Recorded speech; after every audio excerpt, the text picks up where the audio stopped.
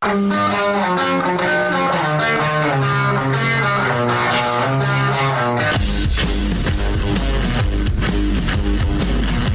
is The Big Show with Jake Scott, presented by Big O Tires. Stop by your locally owned Big O Tires for no credit needed financing and the best prices on tires. Big O Tires, the team you trust. This is 97.5, 1280 The Zone and The Zone Sports Network. It is The Big Show. 97.5, 1280 The Zone. Jake Scott broadcasting live from the plaza right out front of Vivint Arena. We're here for Frozen Fury. The LA Kings take on the Las Vegas Golden Knights here at Vivint Arena tonight. So we're out here on the plaza. Stop on by and say hello. Lloyd Cole is producing today up at our Carrier Zone Studios just upstairs from me here at Vivint Arena. And we're going to start off the show today. This is a very difficult day for me, and I'll explain and I'll get into it, and we can talk about it on the show today. But it's the place, obviously, I want to start. You can read about today's news involving the station. It's all over. It's all over the news. The Trib has it, Deseret News, KSL. That some things are changing with the station and our relationship. For those of you out there who don't know, for the last almost 10 years now, we have been owned and operated by the Utah Jazz. At first, of course, the Miller family, and then more recently, obviously, by Ryan Smith and the Smith family, and have operated under the Jazz umbrella. Before that, we were in a trust, which was an interesting time in the station's history. And before that, we were owned and operated by Simmons Media Group, which is where Gordon Monson and Craig Bolerjack first started this station back in 2001. I had the opportunity to come on board in 2003 and have been broadcasting and working here at the Zone in various capacities ever since. But today it was announced that we are going to be operated by KSL, and we're going to be under the Bonneville umbrella, who have operated radio stations in this market, of course, for a long time now, but operate stations in other markets as well, including the person who hired me here at the Zone. Ryan Hatch operates some stations in Arizona for Bonneville, as well as up in Seattle, I believe, and Ryan is a great guy, a big part of the history of the station. And so we're going to be going through a transition period here on the Zone, as we now will be under the KSL umbrella. And in all honesty, found out about this really at the same time everybody else did today. At noon, we had a meeting with the Jazz president Jim Olson and some others, and found out about this new situation. And from a Jazz perspective, they're very excited about it, and there's going to be some agreements to broadcast on the flamethrower that is KSL and their signal, and increase their broadcast footprint. And they kind of, this is a partnership on a number of different levels, but part of the agreement is that we will be operated and still owned by the Jazz and the Smiths, but operated by KSL going forward. And of course, they already operate KSL News Radio, KSL TV, KSLSports.com, and in fact, right across the street from where I'm sitting now. So that is the future of the Zone. And I was informed at the very same time today that the Big Show will not be the same going forward, that Austin Horton and Gordon Bonson will not be a part of the station's immediate future, and those two are not with us today on the Big Show, and so it's just me at the moment sitting outside here, and Megan, of course, our on-site engineer, who does such a wonderful job here at the arena and on the Big Show. And we have not received a whole lot of information of what things are going to look or sound like going forward, and have been told that we will get more of that information in the days to come. But you know, in my history on the Zone, we've had some really difficult days, and it's really hard sometimes to be on air and to talk to so many people and so many wonderful listeners, and it's really hard. And this is one of those days. When we initially were purchased by the Utah Jazz, that was a hard day too. And the station went on and things went on, and if there's anything about the radio business and really media in general, is that nothing is permanent. And things are always changing, and it's really a pleasure to do this job each and every day, and you try and be grateful for it, because at any time it can change, and that's happened in my career. And even though I've been on the same station for all these years, there are so many stages, different phases and different faces and people that have been involved in that going forward. And the consistent in my career has always been Gordon. I still remember the first time I met the great Gordon Monson, and I was just a lowly intern at the station. And he couldn't have been a greater guy. He and Bowler and the original Big Show. And man, those guys, God, were they good? First of all, I mean, what an incredible radio show. But legends, right? And I was a nobody. I was a long-haired goofball with a bunch of hemp necklaces who happened to like doing radio and was interested in it and liked watching sports. Compared to those two guys, I was a nothing.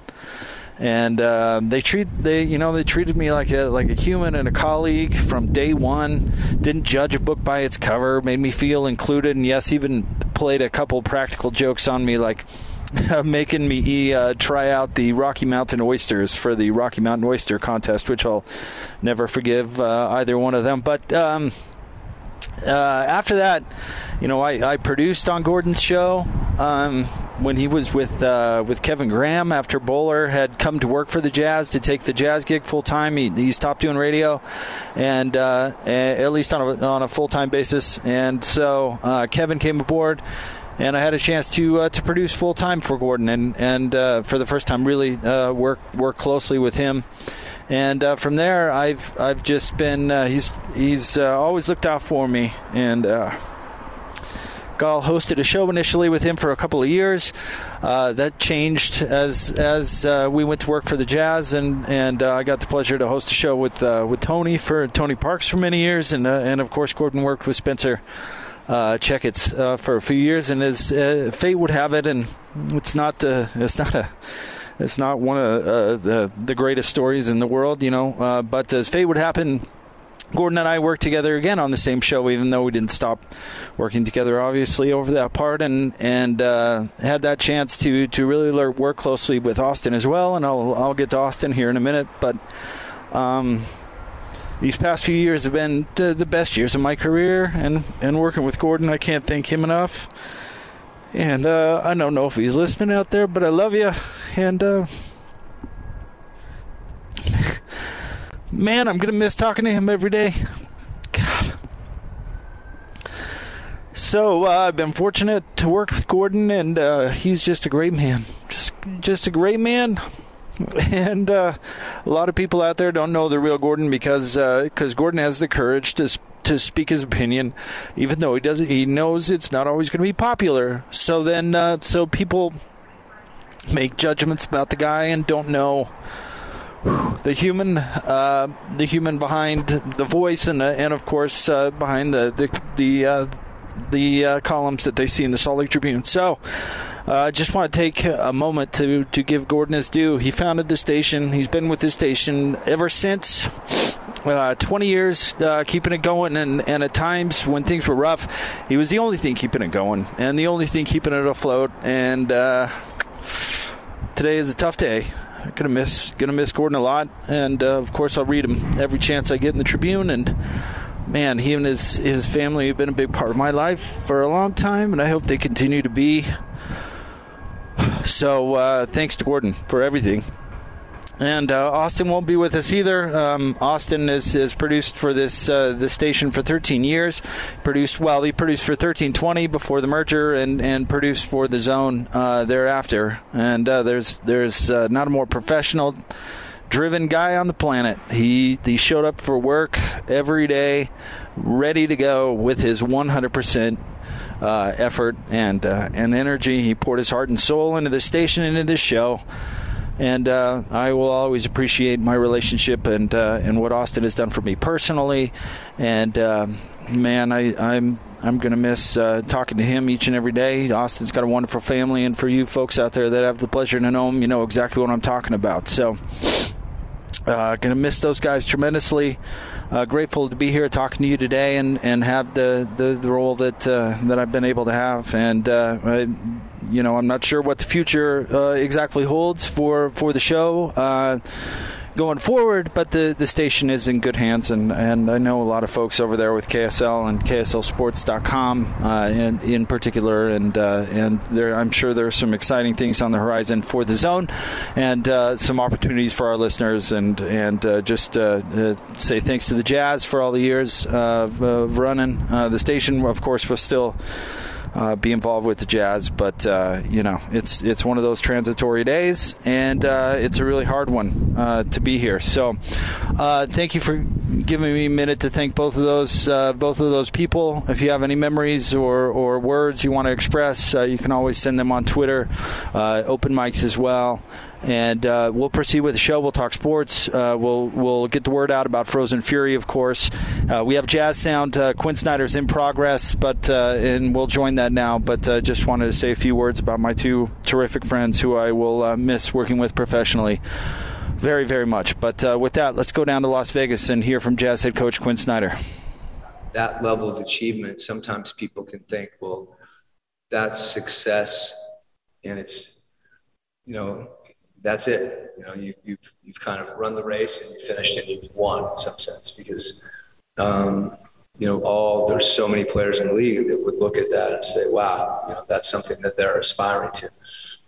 I think for certain guys, and Rudy's one of them, there's a hunger to get better. And it's trying to find those things that he can work on that are realistically impactful for his improvement. And in Rudy's case, a lot of those things are also connected to the other guys on the team. And, in many instances, he's dependent upon his teammates.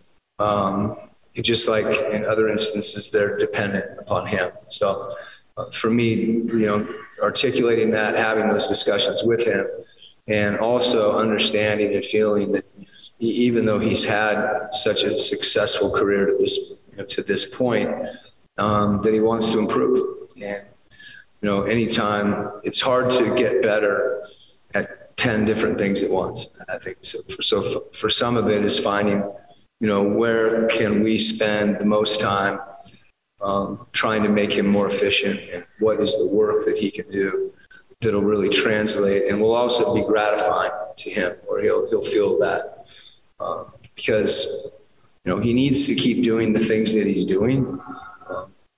It's one of the primary reasons that our team's been good. But oftentimes, you want more. And that's a credit to him and the fact that he's still hungry to improve. When it comes to him wanting more, does he come to you with ideas of where he wants to improve? That's usually, my feeling on that, it's really true of any player, is I think it's a collaborative process, because, he may, hypothetically, he may want to shoot threes. Well, that's okay, in a vacuum, but when you're playing out there with guys that are shooting 45%, that's not the best thing. That's not the way that he can contribute most to the team. So I think there are areas, that overlap there, things that he can do that are things that he can do that fill him up and satisfy that desire to get better. But also, the impact they have on the team is the same. So mirroring those things up, and sometimes that involves, creating those things, whether it's, play, a move, something as simple as pivoting. Oftentimes the things that, can make a player better, they're not always the most glamorous things, but that's where, the greatest players in the world are willing to focus on what appears to be mundane, but that's why they separate themselves. From purely an on-the-court perspective, does this training camp serve its purpose as far as incorporating new players in with the veterans that you already have? You know, when we had talked about this, I talked to a few guys on the team. You know, Donovan and I spoke about it. His instinct was, hey, you know, would it help us to get away? And that I'd thought about it before as well. And anytime, you know, a player that you're close with and you trust, and you kind of come to, you know, a conclusion or an idea independently, and then they line up, that's a good sign.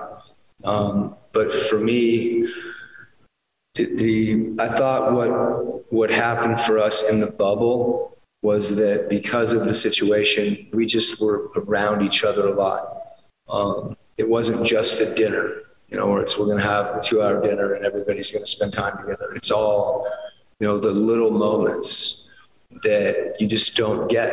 You know, you want to either get home to your family. There's so many different things that are important to you. So that's why we wanted to keep it shorter, but also to be in a place where I didn't want us to have to get on a bus. I really wouldn't have conceived that, you know, putting a basketball court in a ballroom, but we saw that, you know, in Orlando, and I think that was something that was important. We wanted to make it, we wanted to make it first class in the sense that when the players walked in, they could feel that, you know, this isn't vacation. You know, this was a real training camp. And at the same time, I think it provided us opportunities to be around one another. And maybe more than anything for the newer players, that's helpful as much as anything we do X and O. But I also thought that, you know, as we processed last year, you know, when you walked in the arena before the game and you looked to the right and there was this it looked like an essay of accomplishment, you know, and part of me was like, you know, I'm not sure. It's terrific. You want to embrace that because it's real. And to the extent that, you know, last year for us was about developing an identity that says we made progress there. But at the same time, you know, the way we ended the season, you know, for a variety of reasons that, you know, people have analyzed and talked about, and, you know, that's a complicated process to kind of process that and also remember who we were, and not like just put it all behind us. I don't think that's not where I'm at on it. I want to, you know, we talked about getting better all year last year, and that's one of the reasons we had a good year. And I think that's the same focus right now.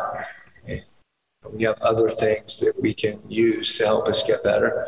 And this was an environment that I think was really conducive to that. Hugh, what's your, with the preseason games coming up, kind of where does your focus go on there? Is it more like kind of utilizing these games to sharpen things that, like, you know, you're going to do during the regular season? Is it like a chance to kind of experiment with stuff and try things out? Like, where does the priority kind of lay there? I think, you know, this process helps define that and crystallize it. You know, we've got a couple guys right now in Boyan and Rudy Gay that, you know, haven't had a chance to do contact yet. You don't know when they're going to be cleared, so that certainly has an impact. We've got some young players that are going to be competing for opportunity, so allowing, you know, us to look at that. And we've got some things we're doing that we want to get better at, you know, and reps and competitive environments, you know, are one of the ways that can happen. So I think it's a balance of a lot of different things. And it's something, to me, you know, you like anything, you try to have a plan and then also understand that you have a plan so that you can adapt from it. So that adaptation, you know, is a crucial part of it. Obviously, someone could get tired, whatever the case may be, not be able to play. Someone could play really well, see him in a different light, and you want to explore that. So I think it's good to be open-minded going into it. Obviously, the ultimate goal is to be as prepared as you can be going into the regular season. And even that you can define a lot of different ways, whether that's being healthy, your execution, your conditioning, there's a lot of different variables. You have to, every year with every team, you place different emphasis on that. And this year, obviously having a veteran team, we were laughing about, our hour and a half, 2-hour shoot-arounds our second year. We're not doing that right now because we don't need to do that right now. But we're doing other things because I think we have a team that has a keen understanding of what it takes to be successful. What are the reasons that Bojan and Rudy haven't been cleared? That's you'll probably get a more specific answer from our medical group. Bojan's shoulder and Rudy's foot. They're both just. This is a time to be really smart and conservative about those things and make sure guys are in the best spot possible, particularly in camp. And there's things they can do that they can participate, just not in full contact. And I don't know what the exact timeline is on that. That's something that Eric can probably elaborate on, get you some more specifics. Hey, Quinn, wanted to ask, Donovan kind of was so successful last year in the playoffs, especially with his shooting game, right? With kind of being limited by the ankle. And I'm kind of wondering if we may see kind of an evolution of Donovan as his career progresses to being, because his skill level has risen so much, to being kind of a skill-oriented player. Well, I think Donovan's first summer league, I remember Lamar went out and we had these 12 different finishes because there were situations that he was finding himself in that, he needed to work on. And that's that's really the beauty of Donovan's approach to the game, is that, he's looking at ways to get better. And oftentimes you find those things out, through competition and through adversity. So I think his biggest goal, and, I've heard him echo this, is to become even more efficient offensively. But I also think that, he's focused on the defensive end, that we can get, his playoff numbers obviously were, comparable to some people that, are in the Hall of Fame. And to look at, the way that he played and how he did that, I think is relevant and important. You also look at the fact that, he played, Mike wasn't on the court. So there's an adjustment there to how he plays. But I don't think Donovan's hung up on, his numbers as much as he is getting better. And certainly those are things that he's watched, that I've watched. And, the opportunity is to put him in positions where he can be successful. But I think he's, I think, he'll be up here at some point if he's not up here today. I think what he'd tell you is he's about winning and any way that he can help us win. So whether that's, a catch and shoot three, which he's top 5 in the league, or playing defense or making the right play and getting off the ball, being creative. There's no one thing, but certainly, just like you'll learn from, a regular season game and you learn from a playoff game. I think in the playoffs, particularly if, Mike's not playing, some of the game plans that he saw were different and new.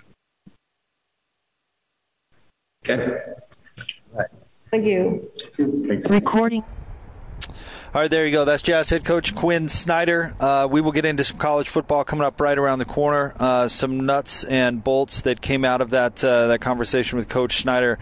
Bojan Bogdanovic and Rudy Gay have not participated in full contact in this training camp thus far. Let's see here. Bogdanovic with a shoulder issue and Rudy Gay dealing with a foot. So a little bit of news to come out of that conversation from Quinn Snyder down there in Vegas. Vegas.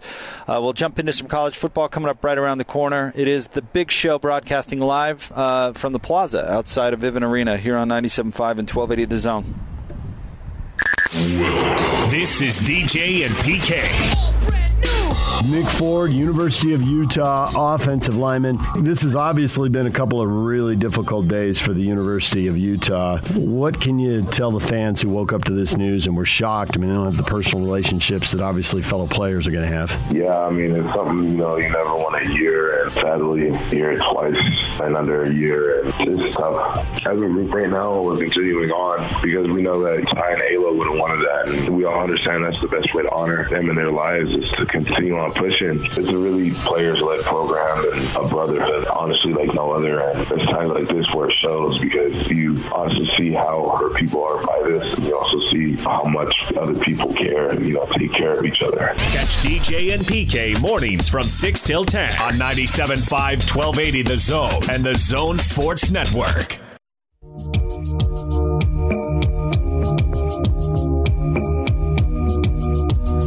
Big Show live from the Plaza, Vivint Arena, getting ready for Frozen Fury, the Kings and the Golden Knights here at Vivint Arena tonight. Jazz media availability continues on from Vegas. Let's hear from Rudy Gobert. Every time was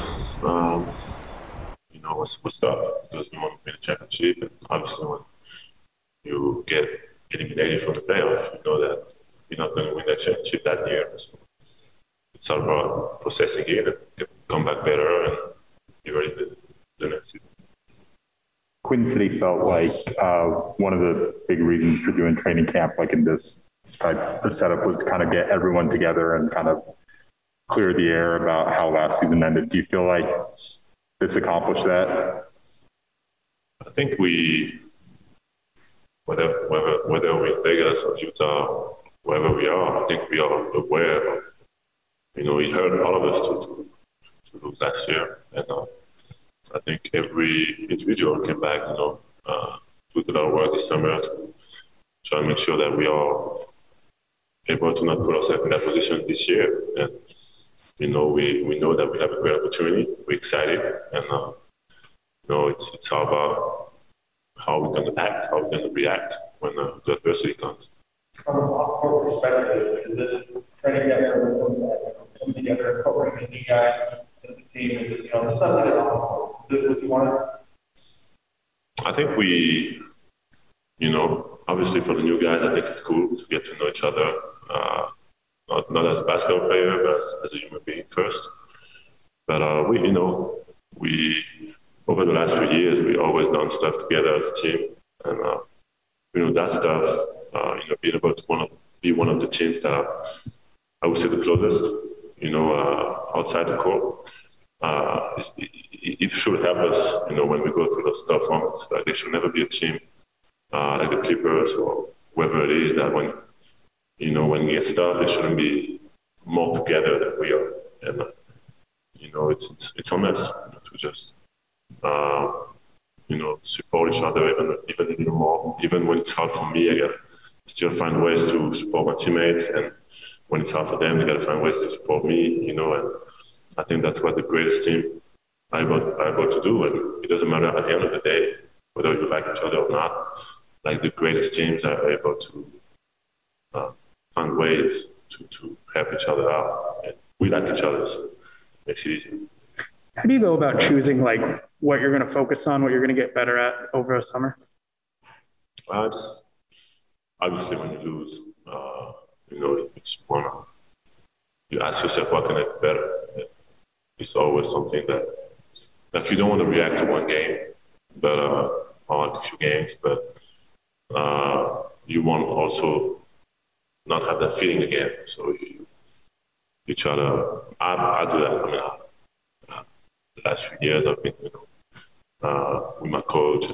We really put emphasis on some things, and we try to, keep building, and that's what we've been doing. It was a great summer. The Olympics was great, for me to be able to play, get better, play for my country, play with, some of my friends too. So it's always great, and now I'm excited to be back here. What did you and kind of your coaches kind of focus in on, decide that hey, you could kind of elevate your game this way? I think it was really, obviously, every summer, every year, I try to keep getting stronger. Something that it's a habit that I had since since even before when I was big. Get stronger, and then on the basketball side, just my skills, being able to be prepared for all kinds of situations, be able to put a lot of pressure on the defense, and obviously the free throws, the touch, the shots, all that kind of stuff is something that we keep building, and now I feel great. I feel better as ever. More questions? Great, thank you.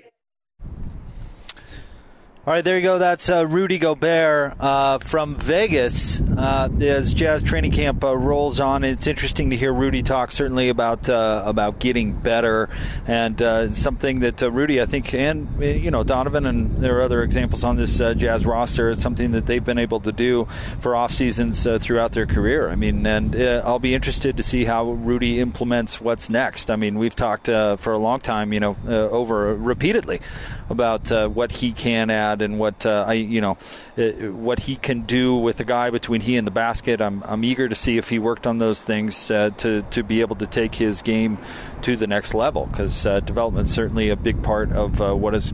Just think of how far Rudy Gobert has come in his somewhat short career. Right? He showed up as a gangly dude with something to prove, who couldn't catch the ball, couldn't shoot a free throw. And now Rudy is what he is. And we talked about this the other day. If the Jazz are going to take the next step, I mean, there are two cornerstones in this franchise and a third all-star. And those three are really going to be the ones that need to take them where they need to go. And that means that Rudy's got to get better, Donovan's got to get better, and Mike Conley's, got to continue to play at a high level, even though he's somebody in his mid-30s. So, I mean, that's how the Jazz are going to get to where they need to go. I understand that some roster tweaks are going to help, and depending on who you get in the playoffs and matchups and all those sorts of things, which always matter.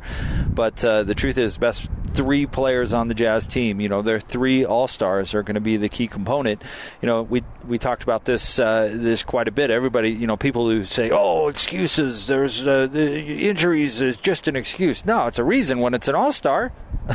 when Mike Conley's hurt and can't go, and that's a reason why you're going to not perform up to your potential as a team. So, those three players, and hearing Rudy talking about getting better, I mean, that's how the Jazz go to the next level, is those players, Rudy and Donovan in particular, taking their games to the next level, getting better. And interestingly enough, it's the offensive side of the court for Rudy, in my opinion, and for Donovan, it's the defensive side of the court.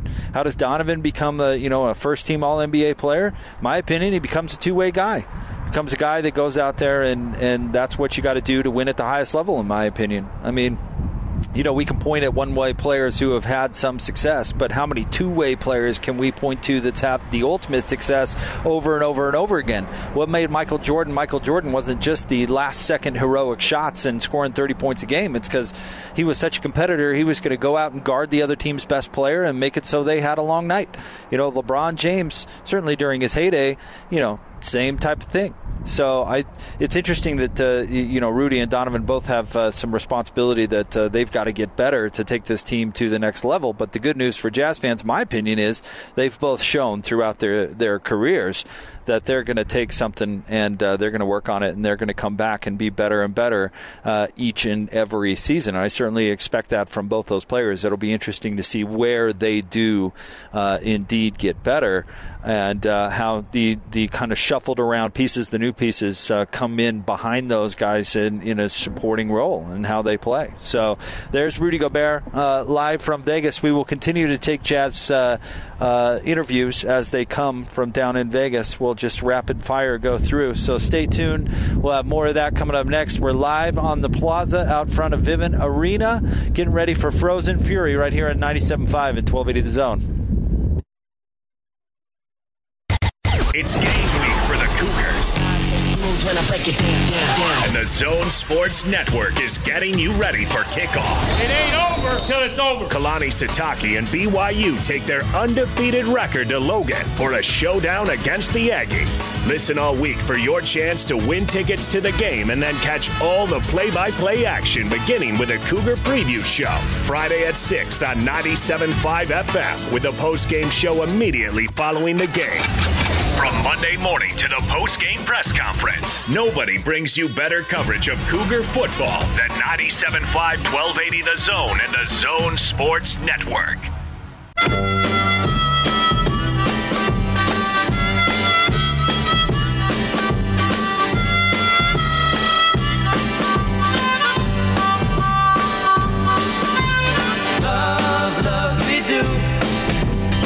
It's a big show, 97.5 and 1280 The Zone. Band of the day today, the Beatles, in honor of my good friend Gordon Monson and Austin Horton as well. It's brought to you by Live Nation Concerts. For the latest tour news and artist insight, go to livenation.com. We also want to remind you about our friends at Marley's Gourmet Sliders. Whether it's the classic Rickster Killer, Handsome Rob Pastrami, Fajita, or Killer Breakfast Burritos, don't forget the best shoestring fries out there. It's Marley's Gourmet Sliders. It will satisfy any hunger.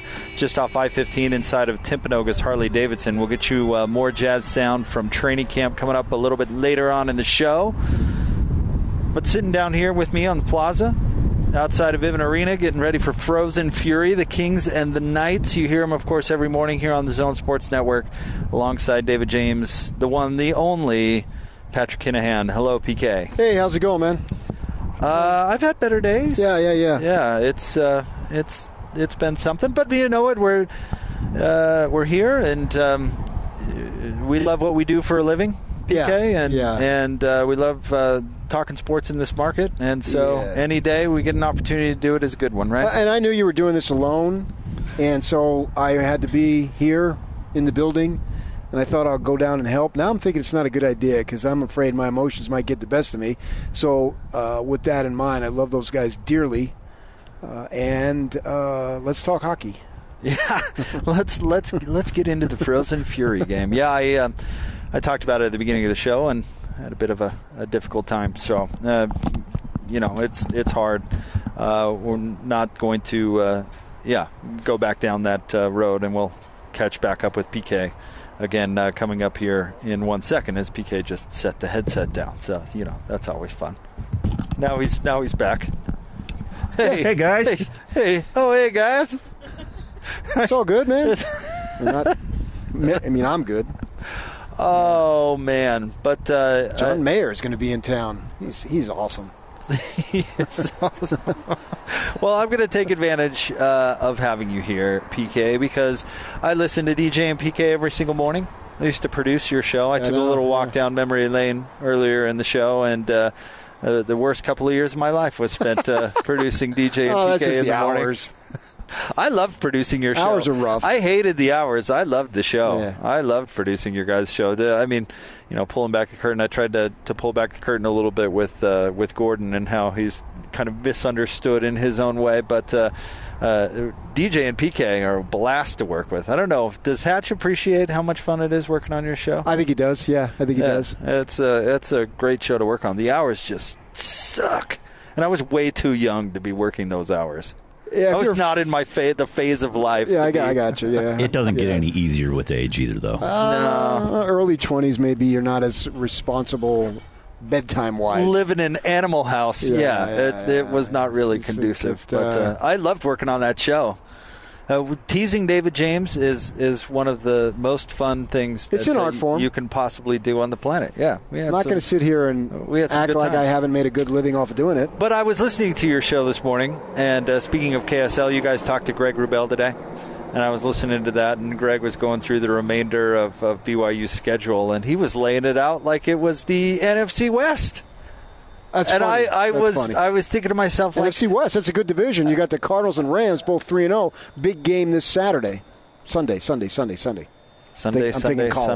that's all right. But when you're that invested in a team, that I do it with the Devils a little bit, so I get it. I'm not as invested in that team as he is. No, I do, but it got me thinking. how tough is the schedule really going forward? And I think Utah State, I think this is going to be a tough game. But, I mean, he's talking about the Bronco game and Virginia coming to I like the Lavelle Broncos Edwards. and the Bronco game. The Bronco game. Well, Virginia has not exactly been terrific this year. Like, how tough a game is that really? I think the Baylor game is harder maybe than we thought at the beginning of the year. I think that's going to be a test. But Baylor knows their secrets. Oh, yeah, because the Grime Dog. The Grime Dog. One of your better nicknames. Yeah, so you got that going on there. They're tough. They've had a nice rebound. So that's a plenty good enough game. But Washington State should be. I mean, you and I, going back to Pac-12 Media Day, where you and I, or at least I was, just drinking the Kool-Aid on these programs being improved. And you think of Washington State last year, and they won a couple games, even though it was in the pandemic, and then on and on and on. Turns out, nope, they're terrible. Well, they've played three quarterbacks. That's not going to be conducive to winning. The only thing I'll say on Washington State, if Delore is in there, I think they can be better. If Borghi's in there, because Borghi was running on the Utes pretty good, and then he had some type of arm injury, was it Saturday? And so their offense wasn't nearly as good. So he's a very good running back. And then depending on, if you get them at 7:30 at night in Pullman when it's raining and whatnot. I've told this story several years ago. The Devils were the best they've been since 96, I think, when they went to the Rose Bowl. They beat Notre Dame on a glorious November afternoon at Sun Devil Stadium. Awesome game, right? Place packed. Before they remodeled, they've downsized now, 70,000 people. The poll comes out. They're sixth in the college football playoff, right? You're thinking, all right, Todd Graham, he's our guy. Well, the next week they go up to, I think it was the next week, if not the week after, but I think it was the next week. They go up to Corvallis. Rainy night, November. The turf is harder than the concrete that we're on. They got guys dropping left and right with concussions, and they lose after beating a pretty good Notre Dame team. And so you just don't know in those situations like that. Teams can get hot because it's not like the Cougars are Alabama or whatnot, and I don't think they'll go 12-0. If they do, wow, right? Rewrite Kalani's contract again. Give all the assistants 5-year deals. Because this is good times. You don't follow high school football that much. Neither do I. But the kid down at Corner Canyon, I got somebody that I know very well who teaches there. And so you do. Yeah. You've got an inside source, if you will. Yeah, I've seen their games. And this kid's really good. And we were talking about this off the air this morning or earlier today. And he's thought to be a Stanford kid. Now he's going to go to BYU. He's going on a mission, so we'll see in 2 just in time to get in the Big 12. But the point is, these are great times for BYU. 15 out of 16 games, finally beat your rival. Invitation to the Big 12, 3-0 in the Pac-12 South. Go ahead and imagine that just 2 years ago when they were coming off their second consecutive 7-6 season, which both of those look good compared to the 4-9. Look, the program was at best mediocre. Now they're flying high. They're going up to Logan, ranked 18th, or 13th, I should say. I don't know where I got my with 18th. But they're going up there. They're ranked 13th. They're on the verge of possibly cracking the top 10. Wow, who would have predicted that? That's the beauty of sports. That's the beauty of life sometimes, really, when things are down and you don't know what's going to happen. You stick at you keep going, you just keep plowing away, and things change. And a lot of times things change for the better. The harder you work, the luckier you get and all that crap. Well, who's to say that Washington State won't be better at that point? But BYU is in a good spot. The Baylor game, SC at the end of the year, who knows what they're going to be in. They're a mess, man. I watched that game the other night against Oregon State. Oregon State just slaughtered them. So, hey, let's be honest. Man. The odds of USC not mailing it in by the end of the year, I think, are... Well, we'll know. They got Colorado Saturday morning, and they suck. I love your take on that the only win that either Arizona or Colorado is going to get in league is against each other. Yeah. That's the way it's looking right now. That's good. That's how it's going to be. So they got, 63 yards a couple of weeks ago? And their quarterback transferred. He's riding bench at Oregon State. And he transferred. He left. Now, Oregon is his home. But Nolan's lighting it up for Oregon State. They look like a threat. we'll know SC next week. If the Utes go down and pound them, then SC ought to just say, we got COVID. We're just not going to play the rest of the year. Just call it and be like, we're good. Yeah. Well, I don't know if Utah, this is a different discussion, obviously, but I don't know if they have the offensive acumen to pound anybody at the moment. Yeah, I agree, but they never really do. But this year, till only what did the offense end up putting up against Washington State? 17? Yeah, it wasn't as good as I thought they were going to be. No, me either.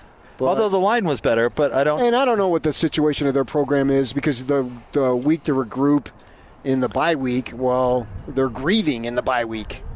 So I don't even know how much they're thinking about football in the bye week. They had the candlelight vigil last night, and obviously the death is tragic. And then you combine it with Ty Jordan and all that stuff. So I don't know where their minds are at. But we'll see with SC. We're talking about BYU now. BYU looks like I had them at 8-4, and right now I would say that's conservative. You have BYU at 8-4? When I did the preseason predictions. Okay, I had the Utes 9-3. Yeah. I had the. I think 8-4 is the absolute basement for the Cougs at this point. Right, and I made those picks in August, obviously. Right. But right now, I would supersede that. So I don't expect BYU to go undefeated because it's really hard. Now, if it happens, I don't pick anybody to go undefeated. Yeah, exactly. I couldn't agree with you more. But I don't really see more than a couple of losses at most left on the schedule. Baylor's the toughest one. But outside of that, UFC is the caveat, right? Like, what kind of team shows up there, I suppose. But, Washington State, Idaho State, Boise proved against the Aggies last week that they're formidable, but I don't know. I don't know if I see more than a loss or two on the schedule for the Cougs going forward. And that, to your point, that would be another special season, following up a special season with a special season. Yeah, you get 10 wins in a season. You go 10-2 unless you're Ohio State, Alabama. The rest of us, and they played a great season. 5 games against the Pac-12 and 7 games against P5 teams total. Yeah, you can't sneeze at that schedule. Not at all. No. Not at all. I wouldn't. To your 8-4 comment, I never would have picked 10-2 for BYU this season. This season, no. I did 8-4. Honestly, was which I thought was pretty good. Optimistic, yeah. On the heels of what they had last year, breaking in a brand new, not a totally brand new quarterback, but they lost so much. But yeah, you lose 5 guys in the NFL plus the free agents who signed, and some of those guys have made NFL teams. So that's as much talent as they've had in years. Going back to maybe when Bronco was doing well at the end of the Mountain West run that he had before they went independent. There's been some years where there was nobody or one guy being drafted. Now all of a sudden you get 5. Obviously they built that thing up. So you thought that, they may need to reload. Well, maybe they don't need to reload. Maybe they are reloading each year by bringing in guys and having them be second and third teams. And then when it's their time to be first string, they've got enough playing experience and enough experience in the programs. And don't discount the consistency of the coaching staffs. I know they added 2 this year, but the main guys, the 2 coordinators, Aaron Roderick, who people want to debate this and that. Aaron Roderick took over for plays last year. He called plays. That's a fact. I can tell you that. He transitioned into the play caller, no matter what his title was last year. And he's got a lot of experience at it. And Romney and Hall, the 2 quarterbacks who have played, both been in the program now for 3-4 years. Don't discount that either. It's not like some other program I know bringing in transfers left and right and expecting to, no offense, Jake, but expecting to do well with these guys that are just, what do you call them? Mercenaries. That's what you said. That was your word, wasn't it? Yeah. Yeah, I think that you came up with that word, didn't you? Well, I didn't invent the thing. I didn't invent the word, but I mean, you tagged that word. It was you. I want to make sure it was you who said that. Yeah. I'm asking you. I believe so, yeah. I think you were the first one I heard say it. So it's true, and there's something to be said for developing guys, because the last time Utah had a great team, they had a guy who'd been in the program for 4 years. That way. Who they started early. Oh, you said it last week when I joined you guys last Friday. Yeah. Always nice of you to jump on. But because I love your take on that. I love your take on the Utah quarterback situation and what has worked and what hasn't. I think I heard you talking weeks ago when Cam Rising was basically, I don't want to say written off because that's a little bit strong, but Charlie Brewer was the guy, and you still said I love a guy in Cam Rising who's going to stick it out, face some adversity, and not run away from it, and continue to work and get his opportunity. I thought of you the second Rising got in there because I thought that was a good take, because a player like that is easy to root for. Utah recruited over the top of him twice. It would have been so easy for him to leave. I especially in today's day and age, I think it says a lot about him personally, who I don't know him personally, but I think it says a lot about his character that he didn't just cut and run. Well, he did leave Texas, but I'm okay if you leave way early. Well, I mean, it's different if you leave way early. I'll grant you that. As opposed to, let's see, work. You don't really care where you play. I just want to play. Where do I think I have the best chance to play? There's nothing about, I want to be there. I want to be in that environment. I want to be with that program. No, that's not the case when you're leaving late like that. You're just looking for a place to maximize your time. And fine, those are the rules. I just don't know that it's in Utah's best interest. You know what's funny, though? BYU's greatness. How much can we attribute this to Jack Tuttle leaving? Jack Tuttle, when he left the night of the Jimmy Buffett concert here in this arena? Yeah, I remember it well. And that's when he left. And by him committing to Utah, then they don't go get Zach Wilson. Yeah. Zach Wilson goes and gets a BYU offer once Fesi Sitake and Aaron Roderick are there. And then he blows up and allows Hall to get himself healthy last year. And it's crazy how things work out. You'll never be able to figure it out and say, map it out. Sort of like life, as I said. You got to roll with the punches. It's crazy, though, that Utah did it again with Jackson Dart. Yeah, I don't know how much that was the case. If they recruited Castelli and laid off Dart. Ron McBride told us that they quietly offered Dart and told him not to tell anybody about it because they were worried about losing Castelli. I mean, it's interesting that same scenario played its way out with another townie who wanted to play at Utah. The other one they wouldn't offer. They still offered, according to Mac, who knows everything on that, and so they downplayed it a little bit. You played that. That's a political game they chose to play. So be it. They played the game, and we'll see. I have no idea what Castelli's going to do. I don't either. No, he could be awesome. Yeah, so I'm not going to write that. That thing's a long way from being written. But we did see Jackson Dart play one good game, so that's fair what you're saying right there. At the collegiate level, I saw him play 12 games. Or whatever. Sure. But the book on, to your point, the book on both of them is far from written. Zach Wilson versus Jack Tuttle, we can look at that and go, that's over. Yeah, and one was significantly better than the other. I think so. In this case, that is certainly far from conclusive. We've got Jordan Pendleton who's going to join the show coming up next. PK, hey, listen, I can't thank you enough for sitting down. Sure, and before I leave, I just want to say publicly that, I love Austin Horton too, and I hope he lands on his feet. Gordon Monson, without question, is one of the finest people I have ever been around. And I want to make sure that is abundantly clear. He is a great human being, and you don't know. If you think otherwise, you don't know who he is. If you knew who he was, like we do, like I do, like my family does, you would recognize. If you have a friend in Gordon Monson, you cannot find a finer friend on this planet, and that's what I want to end with. And the only thing I have to add to that is he proves it over and over and over again. He does. Yes, he does. Thank you, Patrick. I appreciate it. All right, good to see you, buddy. All right, we'll talk to Jordan Pendleton coming up next. Stay tuned, 97.5 and 1280 The Zone.